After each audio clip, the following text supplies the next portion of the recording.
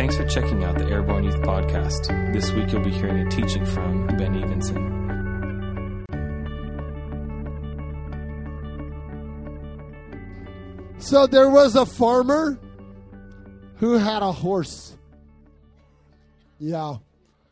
Anybody want to guess what the horse's name was? Bullseye. How'd you know that? Yeah, Bullseye. That's my boy. He's smart. Yeah. And so the farmer is out on his field one day, and this is really important, so pay attention. And this guy comes walking up to him across the field and goes, man, I went off the road in my car, a little like over on the other side of your field, and I was wondering if your horse would come and try to pull it out, And he said, it's not a big car. I think he could probably handle it. And the farmer says, look, I'll come take a look, but if I think my horse is going to get injured, I'm not doing it. That doesn't make sense, but we'll try. So he goes over there, and he's like, oh, yeah, I think he could do it. So, he ties up his horse and this whole thing, and he goes, all right, buddy, pull. But Bullseye just stands there, and then he goes, Shasta, pull. That's a good horse name, and Bullseye just stands right there. Shasta, that's a cool name, isn't it? I grew up in Arizona. There's horses everywhere, okay? They run out of names fast. And then he calls off a couple other horses' names, and then all of a sudden he goes, Bullseye, pull! And Bullseye pulls the car right up out of the ditch, and the farmer goes, well, thanks, that's great, but why'd you call out all those other names? And farmer says, well, Bullseye is blind, and he needed to know that he had help.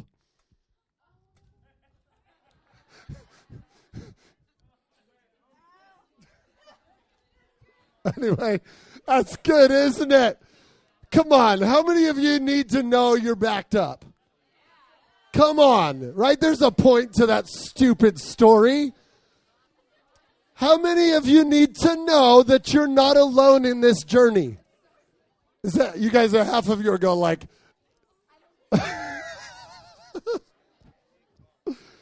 okay, I'm going to break it down for the slow folk. All right. So the horse's name was Bullseye, and the farmer brought it over, tied it up to the car, and then he stood there and he called out a whole bunch of horses' names. He said, pull, and then finally he said, Bullseye, pull, and Bullseye pulled it right up out of the ditch, okay? And the guy goes, why did you have to call out all those names? And the farmer said, well, Bullseye is blind. He needed to know that he had help. Hannah's still. Somebody take her outside and pray. Anyway, I'm just kidding. Okay. Oh, my gosh. Wow. Jokes are never funny if you have to explain them. Gosh. Anyway, I'm glad you're laughing. What? Yeah, all the old people thought it was funny. Anyway. That was not a stab. I'm old, all right? Shh, I've lost them completely. So, man, I have to tell you that I have a lot of things to talk about tonight, but I think I've got it figured out where I'm going. Okay? Oh gosh, I was like, what is that? You're like a ninja, Isaiah. You appeared up there. Anyway, seriously. He is a ninja. Is that offensive? Do you do like ninjutsu or taekwondo or something? Shh. He doesn't want anybody to know about it. Don't try to fight him. All right. Do you guys remember? Like it was years ago now that we broke boards in here. We did like karate. Anyway, so I want to talk to you guys tonight because guys, we continue to repeat this stuff to you that God is in motion and doing things among you and among your generation that you may or may not be picking up or sensing at this point. But I just got to say, something really radical sort of maybe happened on Sunday night at the end of our missions training time. Holy moly, did the Holy Spirit show up and surprised us a bit. And I don't know, I don't need to put a lot of language to that, but those of you who are there, I want you to get prepared to pray for people tonight. Is that okay? Can we do that? Okay? Because we just want to see that's not an exclusive thing. The Holy Spirit is not picky, but He's really faithful and really good. So, and we just believe in what the corporate anointing can accomplish. So I think it's really powerful. But here's something I want to camp on for a little bit tonight, is that God has absolutely called you into a destiny, and He has things for you to accomplish in your life. How many of you believe that? Like, put your hand up if you believe that there is actually a purpose for being on this spinning ball in the middle of the universe. Okay, some of you may not believe that, and that's okay. You'll figure it out. But I'm serious that there are things for you to do that only you can do. And you hear this stuff a lot. Like, you are appointed for certain tasks that are exclusively you. But here's the issue. And if you've ever tried to accomplish great things and worked really hard at it, you come to this place of understanding that you actually can't do them. Has anybody ever felt that way? You're like, man, I feel called to greatness, but nothing is happening. The harder I try, even like Courtney said, like sometimes you're just like, God, I'm doing everything to be in your presence and to listen and to worship and like, man, it's like, why can't I hear your voice? And I think like the question I just want to throw out before you tonight, and then we're going to talk about a whole bunch of different things. I got some stories. I have another story to read. That'll be fun. But I want to throw this question out is like, who is your trust truly in? Okay, because I know like everybody we're in church. So the automatic answer is I trust in God. I trust in Jesus. But I think most often believers and human beings in general like to say things like that until they actually have to. You know what I mean? Like when life is rolling smooth and going good, you're kind of like, yeah, I just trust Jesus. It's so good. And I just worship. And then like life hits the fan. Has anybody ever had any rough stuff happen in their lifetime? And that's when you just kind of go like, God, where the heck are you now in this place? And I feel like there's this tension that's constantly in the place where like when things go well, we don't really worry too much about who we trust. And when things go bad, it usually reveals who we trust. Like when things really get bad, and I think every person in this room has experienced some real crap. I don't think anybody has walked through life and just been like, it's been so sweet. And I honestly don't believe that any one person's crap they've had to walk through is so much worse off than anybody else's. There's people that have experienced, one side of things, and some people that have experienced the other side of things, and I don't know that I have a rating system for, wow, yeah, you've had it harder than everybody else, because here's the reality is the devil is after you. And God is watching you. And I want to encourage you with that reality that He is so in tune and so aware of what's going on. So I want to dive into this passage that's really cool. And I think I've got 15 things to draw out of it. We'll see where it goes. But it says right here, how many of you know that God is fire? How many of you like fire? I think it's the most fascinating thing in the entire world to look at. It's less fascinating to jump into. Like, has anyone ever been on fire, like physically, like Miguel? I would expect that. Just kidding, that's awesome. Was that a pleasant, mesmerizing experience? No, certainly not. You go wow, I like fire from a distance, but I don't necessarily want fire on me. If you've ever, the gel that they put in those citronella candles that go, or not citronella, they go under the serving dishes at a buffet. Sterno cans, that's what they're called. And it's like that jelly. We used to have that at the camp I worked at in the kitchen. And we'd take it out of the can, rub it on our arms and then light it. It's pretty cool. In a dark room, it's pretty cool. Because it's like blue fire that hovers. And it doesn't get hot till about 1.8 seconds in. And then you're like, you got to wipe it off, and it does go out right away, so it's good. It doesn't totally burn you, but it's awesome. You can be on fire and not really get burned. Forget you heard that. Yeah. Come on. I just want you to know I was a teenager once. Yeah. But no, look at me. Still not wise unless you're careful, okay? All right. Only you can prevent forest fires. Anyway, Smokey the Bear, who you guys don't know either, probably. Gosh. Oh, I'm so old. Anyway. All right. We are going somewhere. And I'm so serious, guys. Fire is this reality, and I think a lot of people look at God and they hear that God is fire, and we see this throughout the entire Scripture. You got the burning bush that happened. You have fire that falls on the altar. I love that story of Elijah and the prophets. Oh, man, that's so good. Elijah's like mad trash talking the other prophets. He's like, maybe your God's in the bathroom. It actually says that in the Word of God. He was trash talking. He's like, come on, maybe you just got to scream louder. Okay?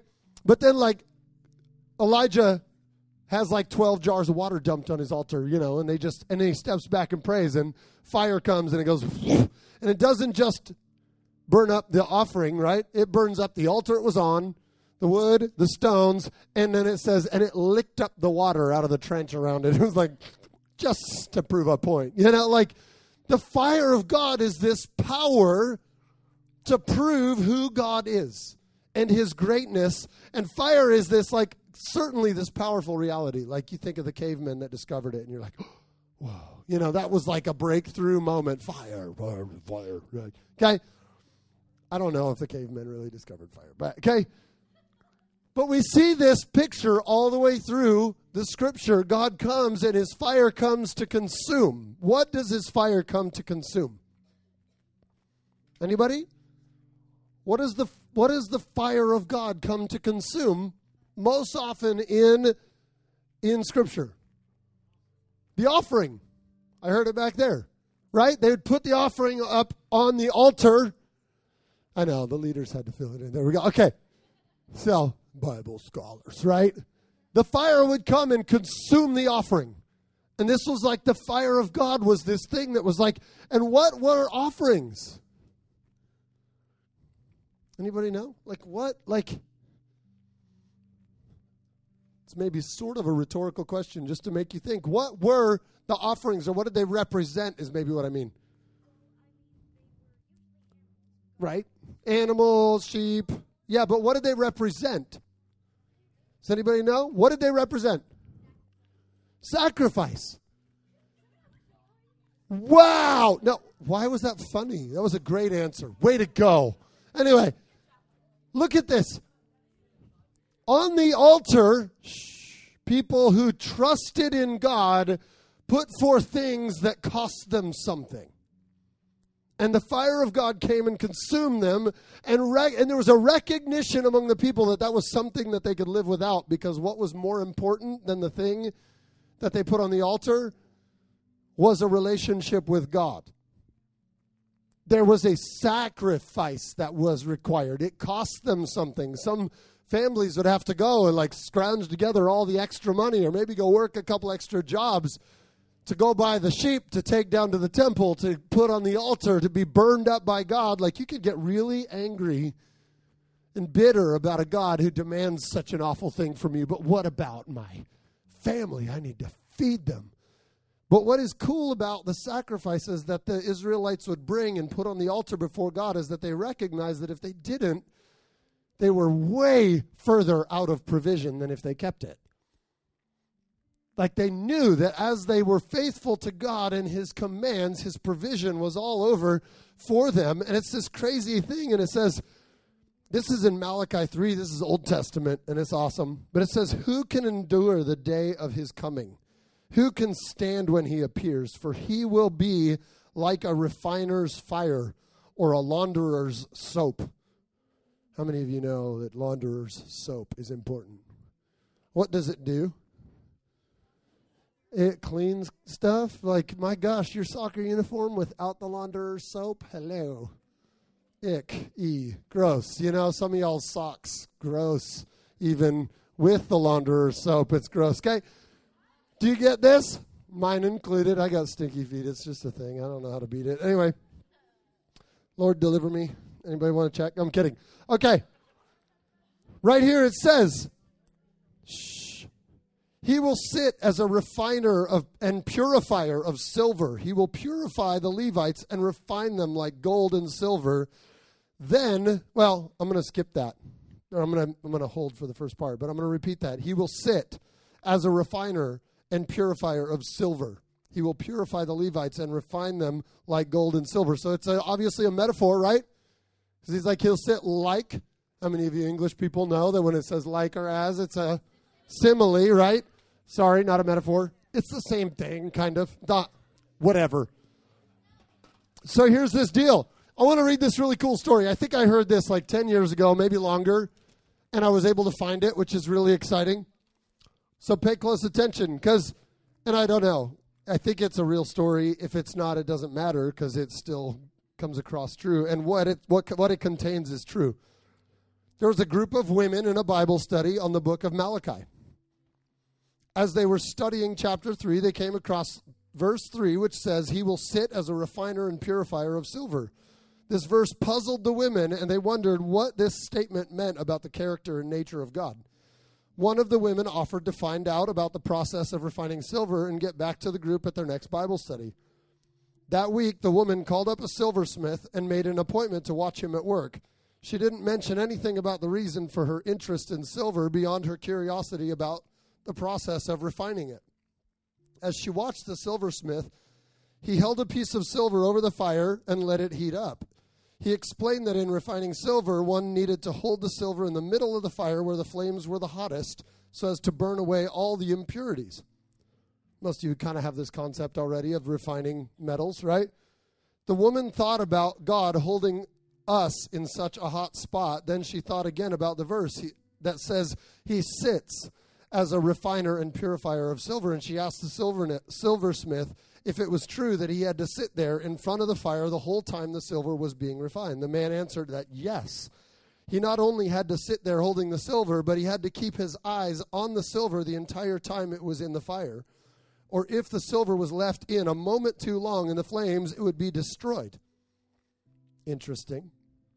The woman was silent for a moment, and then she asked the silversmith, how do you know when the silver is fully refined? And the right timing, he smiled at her and answered, oh, that's the easy part. When I see my image reflected in it. I love that story. Okay? Like, he will sit as a refiner of silver, purifying. And like, as you know, like gold, silver, all this kind of stuff, like that's the process it goes through. And I had this picture, I think I might have got it for one of you on Sunday night when we were praying for you guys, is this purifying of the gold in our lives. Like, how many of you know about pure gold? It's not really very hard, right? Like the gold that you have on your, like on a ring or like that kind of thing, in order for it to hold its form and have any kind of strength, they actually have to add other metals to it, because pure, refined, absolutely like pure gold is incredibly flexible, shapeable. Well, it's not liquid unless it's hot, but it's like, but even in its hardened form, it's very pliable, moldable. You can actually like squeeze it and break it, and it's like super brittle. So they actually have to add impurities to it to make it stronger. And I think there's this thing that happens in the place of trusting God with our lives and like knowing like God is a fire, and that's kind of scary. But also recognizing that if we can lay our lives before God as a sacrifice and allow his fire to come, what it accomplishes in our lives is the stuff we don't need actually gets removed, and we become this moldable, soft-hearted creation that God can do so much with. He can grab our lives and just be like, I'm going to do this with you, and I'm going to do this with your life, and I want to see this happen. But we have this tendency to keep adding other things to shore ourselves up, because we have this, I don't know if it's just an American thing, maybe it's just a general human thing, that I gotta be strong. I gotta be, I got this. I'm okay. And we really put a lot of trust in ourselves and our own understanding and our own like this, and you got to convince me of that. And what's your argument for why God exists? Like, I don't need an argument for why God exists. I just submit my life to him, and the fire goes and deals with the crap that isn't like him, and he purifies me. And how, like, so yes, I go through fire, and fire is not fun. There are moments that things happen in your life. You read the book of Job, you're just like, man, my life is so good. Like, really. You read the book of Job and you're like, holy cow. But here's like in this story, God's eye was so fixed on Job every minute of that process. And Job's heart was like, oh, I'm going to worship God. And I was telling this to Josh before we started tonight. I was just like, there's such a power in the place of worshiping God when life is falling apart. Do you understand what that does to kick the devil in the teeth when everything is falling apart in your life and you go, devil, you got nothing. I love my Jesus. Do you get what, like, when you're in the fire and life is like, it's like super good when you're like, yeah, I just got a brand new car. My parents are taking me on a vacation. And I just like totally asked out the girl I like. And we're going to prom and it's going to be the best thing ever. And I got my license and life. I just love Jesus. My gosh, he's the best. And then all hell breaks loose and your parents get divorced and this thing happens and you fail a class at school and that person you love dumps you. Does your heart run with glee into the fire to get refined, or do you just go like, well, I'm just done with, and you let yourself be consumed by the fire? Because I think that's like the easiest tendency is just like, God, where are you now? What in the world? You were doing so good like a week ago. Where did you go? Why? And he's going, because you're not refined. Okay? He's holding you in the fire. I do not believe necessarily that God puts you in the fire. I believe you have an enemy that's going to bring the fire, and you have a God who's holding you in the fire. And sometimes it is the fire of God that comes to bleed out the crap that is totally keeping you from him. Because any impurity that exists in a precious metal reduces its value. Do you understand that? And God understands the value of purity. He understands the value of a person. And he goes, I want to maximize your value. And sometimes that means you have to lose some things that you trust in. Ouch. And I love that Bill Johnson says this. This is the only time, and you've heard me say it probably before, this is the only time in eternity that you get to bring a sacrifice of praise before God. An actual sacrifice of praise where it costs you something to praise God. It costs you your trust in yourself, your personal strength, and all that you... Because once we get to heaven, just the fullness of God's glory and the complete absence of sin and brokenness, and it's like your body will have no other option but to be in worship before God. Do you get that? It will no longer be a, quote, choice to go like, you know what? Regardless of anything, I will worship God. And if I could get you to capture that revelation tonight in your life, that when life looks like hell, don't let hell take over. I'm so serious, because there's like, the devil cringes at somebody that's going through everything wrong, and they're saying, my Jesus, my Jesus, my Jesus, because the devil goes, I got nothing on him. I took everything. That was the life of Job. The devil took everything, and Job was like, I will not curse my God because I know he's faithful. Man, and God doubled everything that he had. Doubled everything that he had. And that's what I want to go to, because generosity becomes this massive part of this. And it says right here, right after, he will purify the Levites and refine them like gold and silver. Then the Lord will have men who will bring offerings in righteousness. Then the Lord will have men who bring offerings in righteousness. Like, it becomes this generosity thing that comes, and the offerings of Judah and Jerusalem will be acceptable to the Lord as in the days gone by, as in the former years. And then it goes down, and I'd never connected these two passages, the refiner's fire, and then this crazy promise that you hear us talk about quite a bit. It says, a little bit further down, Malachi is like speaking on behalf. It says, return to me and I'll return to you, says the Lord Almighty. But you ask, how are we to return? Will a mere mortal rob God? Yet you rob me. But you ask, how are we robbing you? And God says, in the tithes and offerings. And this isn't a money thing at all. I'm not trying to suck money out of teenagers, okay? But he said, but this is God speaking. How are we robbing you? And God says, in the tithes and offerings. You are under a curse, your whole nation, because you are robbing me. Ouch. It says, bring the whole tithe into the storehouse. You've probably heard this before. That there may be food in my house. Test me in this, says the Lord Almighty, and see if I will not throw open the floodgates of heaven and pour out so much blessing that there will not be room enough to store it. How many of you receive that over your life? That I would open the floodgates of heaven and there would be so much blessing that there would not be room in the storehouses to store it. And then it goes on, I will prevent pests from devouring your crops, and the vines in your fields will not drop their fruit before it is ripe, says the Lord. Then all the nations will call you blessed, for yours will be a delightful land, says the Lord Almighty. Like, these are the promises of God, and this is all coming in this. He'll stand as a refiner of silver, and he'll sit there right there, eyes locked on your life. Fire is kind of a scary thing, but it's like amazing. It used to freak me out when I first came to Life Center. Okay? If anybody can relate to me, but I'd be like, I was Baptist. We didn't really, fire was dangerous, so we didn't do that at church. I don't know. I just didn't have a context at all for this fire of God thing. And you come to Life Center, and there was literally one time in the sanctuary, this was a long time ago, that Janelle was down here, the youth pastor, and she set off a smoke bomb here in Lyft on a Sunday morning, and it found one of these smoke detectors and set off the alarms in the entire building.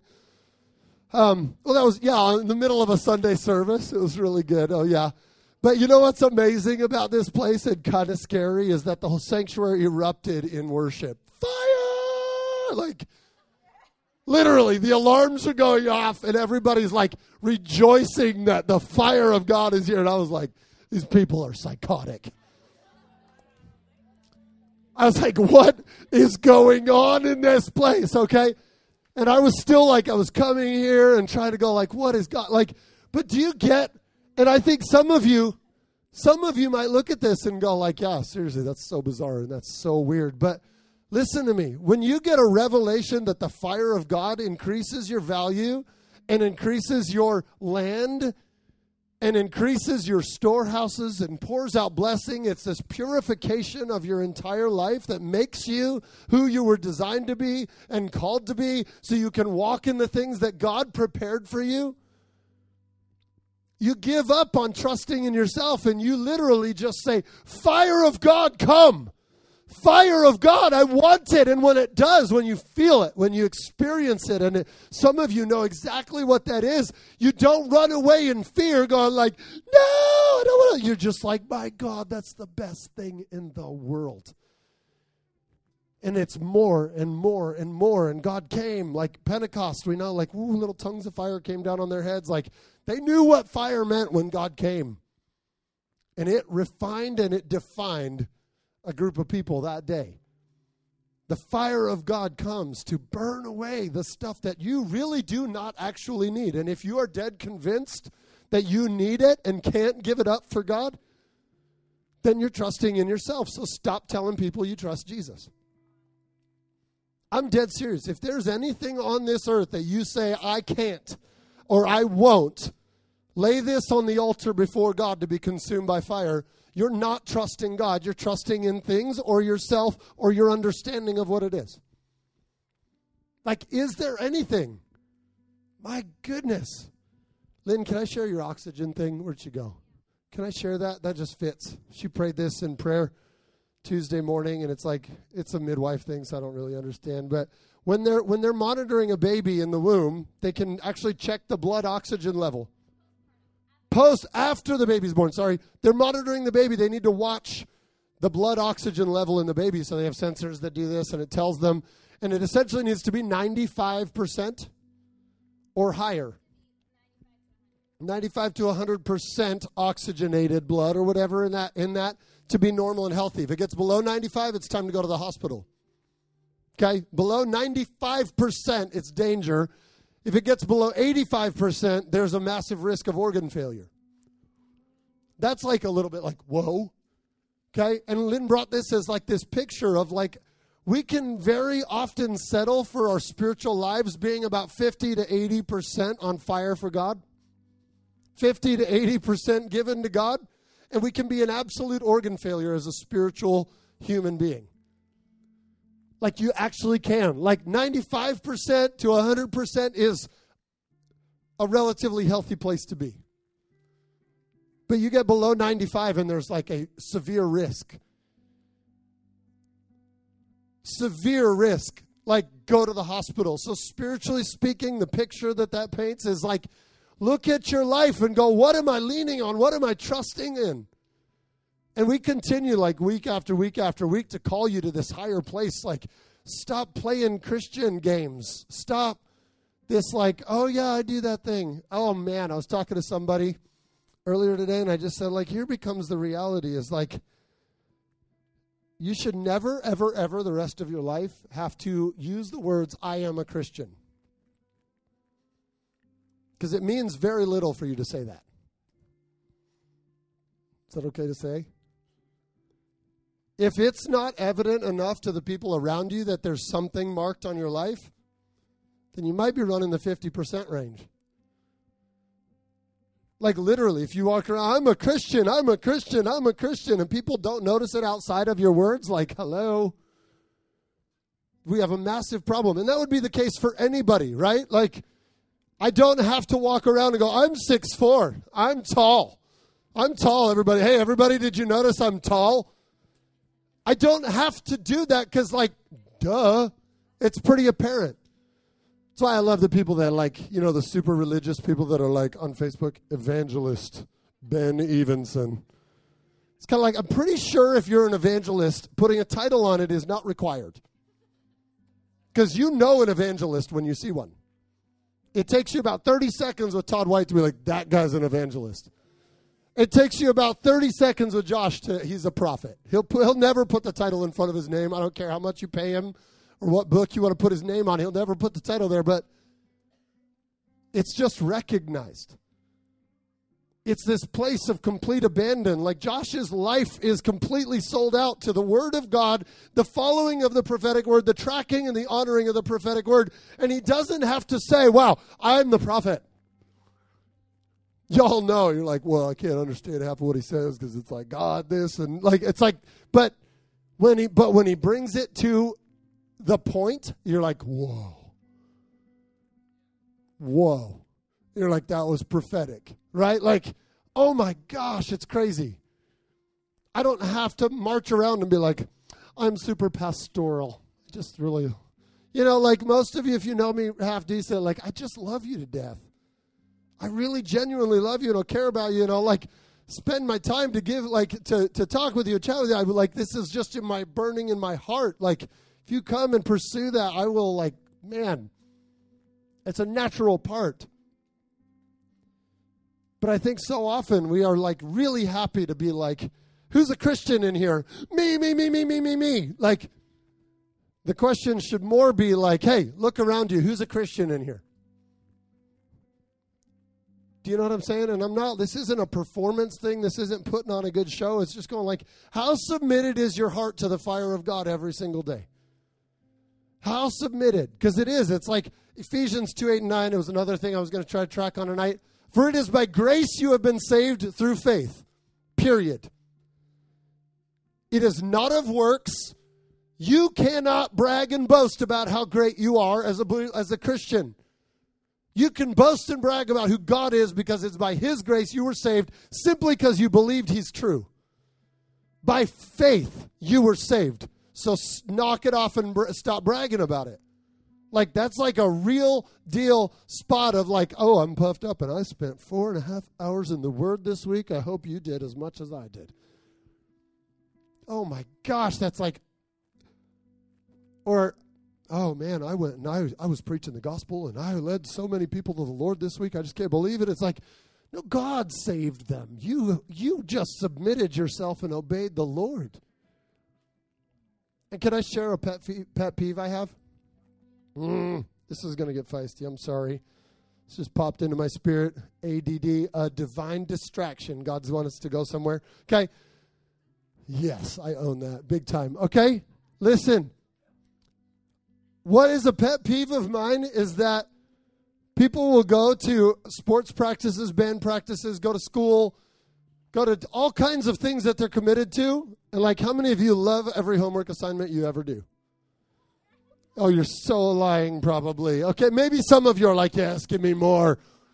But look at me. Most of you will go to a class with a teacher who you probably disagree with on about 99% of everything, and they will hand you a homework assignment, and you will get it done, and you'll bring it in, and you'll turn it in on time. You'll go to a soccer practice, a baseball practice, a football practice, and your coach will say, run up and down that hill about 18 times till you throw up. And guess what? You'll do it. You'll do it. Why? Because the coach who was in charge gave you an instruction. That's it. Simple. Did you want to? Did you want to run that hill? Oh, please, no. 6 more suicides. Nobody goes, sweet, let's go, guys. Like, everybody's like, oh, my God, I'm going to die. Like, give me 100 burpees. That is not fun, Micah Springer.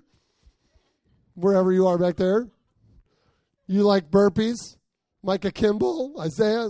Micah likes burpees. He's like, I do those for fun every night. It's crazy. Anyway, but look at me.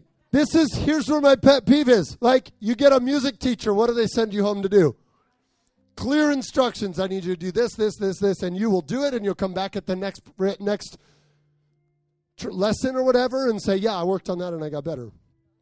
And then, but here's where it gets me a little bit, and this is that people will come to church and gripe and complain when someone says, stand up. They'll gripe and complain when someone says, put your hands up and let's worship the Lord together. They'll gripe and complain when someone says, hey, would you pray for somebody? People are like, oh, yes, you can. It's like you'll submit your heart, you'll submit your time, you'll submit your energy to a soccer coach or a teacher to do a dumb assignment that they throw in the trash, but you're unwilling to go like, oh, I heard there's such thing as authority in the church. Like, God's into this. This is a whole nother teaching I don't have time to dive into, but I just want to talk like this is not a control thing. It's not like, ooh, pastors, your soccer coach is not into control. He's into training. Because he's been down the road, he's learned the skills, and he's walking you into greatness. And you'll bow down. You'll be like, absolutely.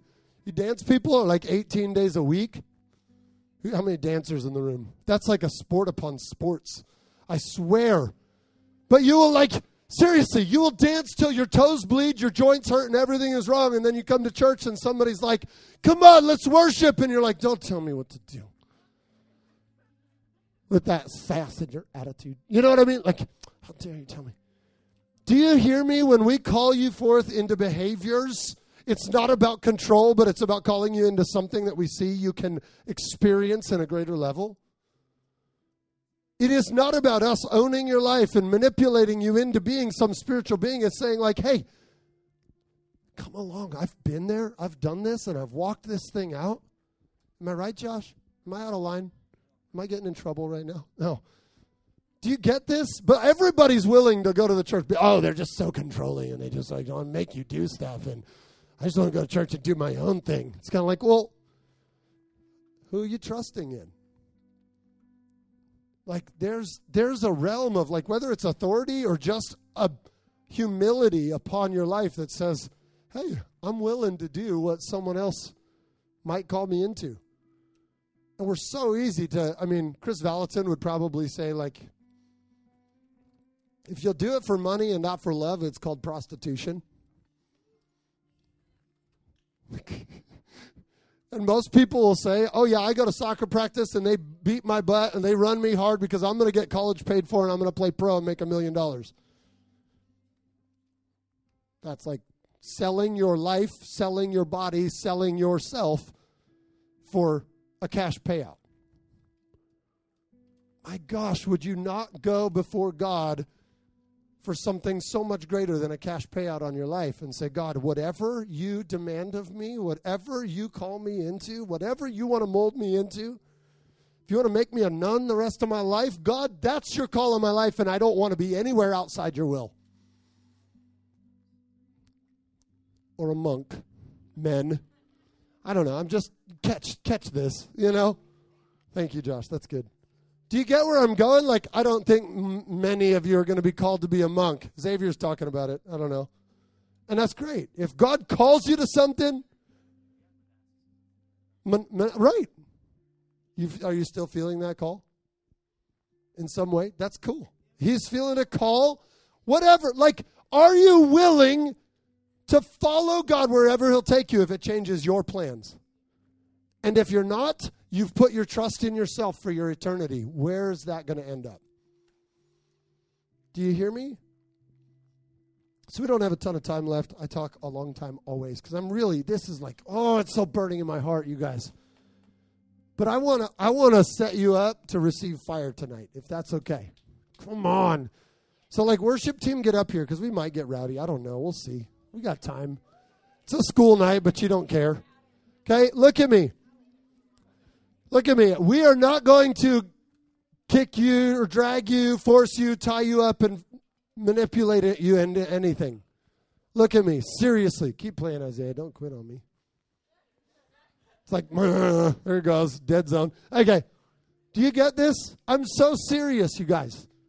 We're not here to manipulate you into something. We're here to call you into something that says, like, look, God, if there's something I can lay down, and I know some of you on the mission team experienced a level of this on Sunday night.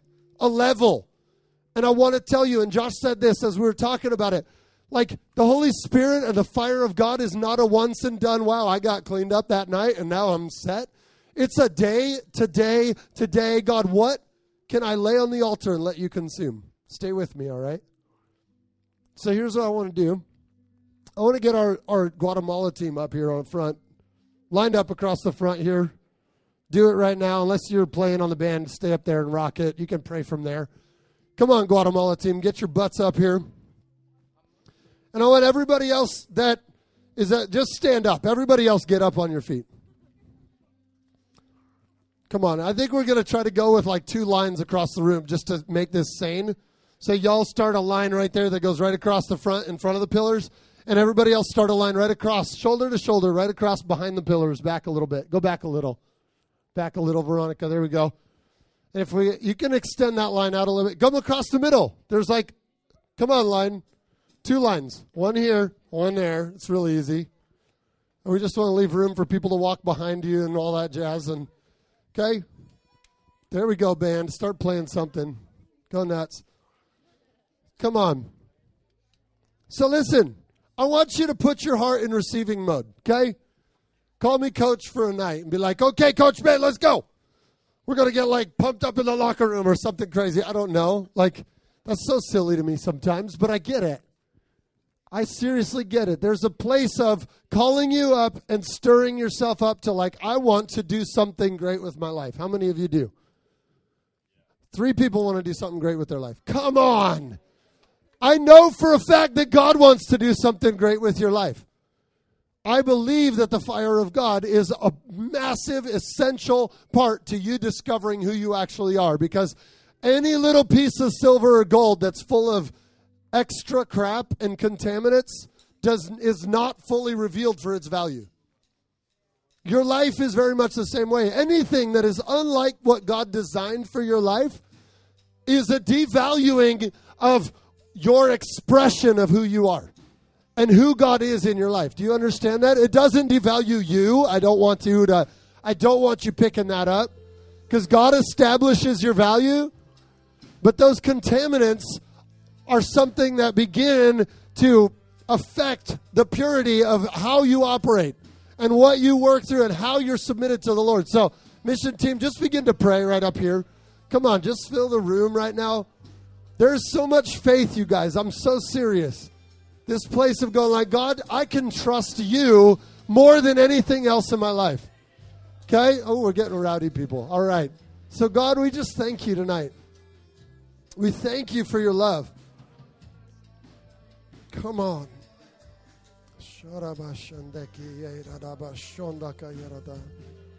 Come on. So come on, if you want the fire of God to come, like this is not a destructive fire. I mean, it is destructive to the things that you trust in your flesh. I'm totally serious. But if you're willing to say, okay, God, I'm going to throw myself out on a limb here and see what you're capable of. I challenge you to just be in a receiving mode. This team is going to go. Guys, we're going to pray for guys. Girls, pray for girls. Make sure you split up and hit both lines so we're not here forever. But if you feel God just moving on your life, just receive it. Talk to Him. Do something real in your heart and just move. Allow God to move in your heart. So come on, I release you guys right now. God, they're going to lay their hands on your head. It's not going to they're not going to push you or any weird thing like that. Come on. But just be in a place of receiving right now. Come on. Jesus. Come on, if any part of this right now just has you totally freaked out, it might be a place for you to just say, you know what, God? I'm not going to trust in myself right now. I'm not going to trust in my understanding of what you want to do in my life, God. I want to say with full confidence that I trust in you, God. And I will not hold myself back from you. I will not stay in control of every element of my life, God. I submit myself to your leading and your word and your truth and your power over my life. Jesus, come. Holy Spirit, we just pray you come now. Bring your fire right now, God. Fire of God, come. Wash upon each and every heart. God, root out the things that are unlike your heart, God.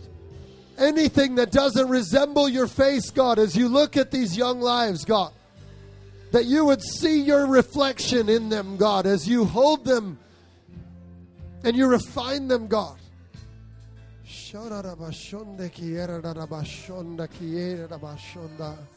Love it, God. We love you, God. What does it look like to trust Him completely? Come on, Jesus, thank you. God, we thank you that it's not by striving, it's not by completing a list, God. It's not by doing all the right things, God, that we come into your presence, God, and experience your love, God. It's by placing our trust in your hands and not ours, God. Abandoning all that we think we know, God, to trust our Heavenly Father. God, we thank you. Thank you for your massive love, God. We thank you for your power that transforms us, God. We thank you for the steps that you have ordained, God. You've not given us a list of tasks, God. You've not given us a to-do list, God. You've created us, for us, a line, a destiny, God, that we simply get to walk in, God. We don't have to create. So, God, we thank you that we trust your plans and we can lay ourselves at your feet and say, God, take me there. Fire of God, come. Burn away, God, anything that's unlike you. It's a sacrifice, guys. It'll cost you everything you think you need to gain the only thing you really need. Jesus, we thank you for the grace. We thank you for the grace to let go of what we trust in, God. Come on, if you're still getting prayer, you can stay right where you are. If you still want prayer, stay right where you are. We're not going to rush you out of here. This podcast was recorded live at our Wednesday night youth meeting. To find out more, check us out on Facebook and Instagram by searching Airborne Youth.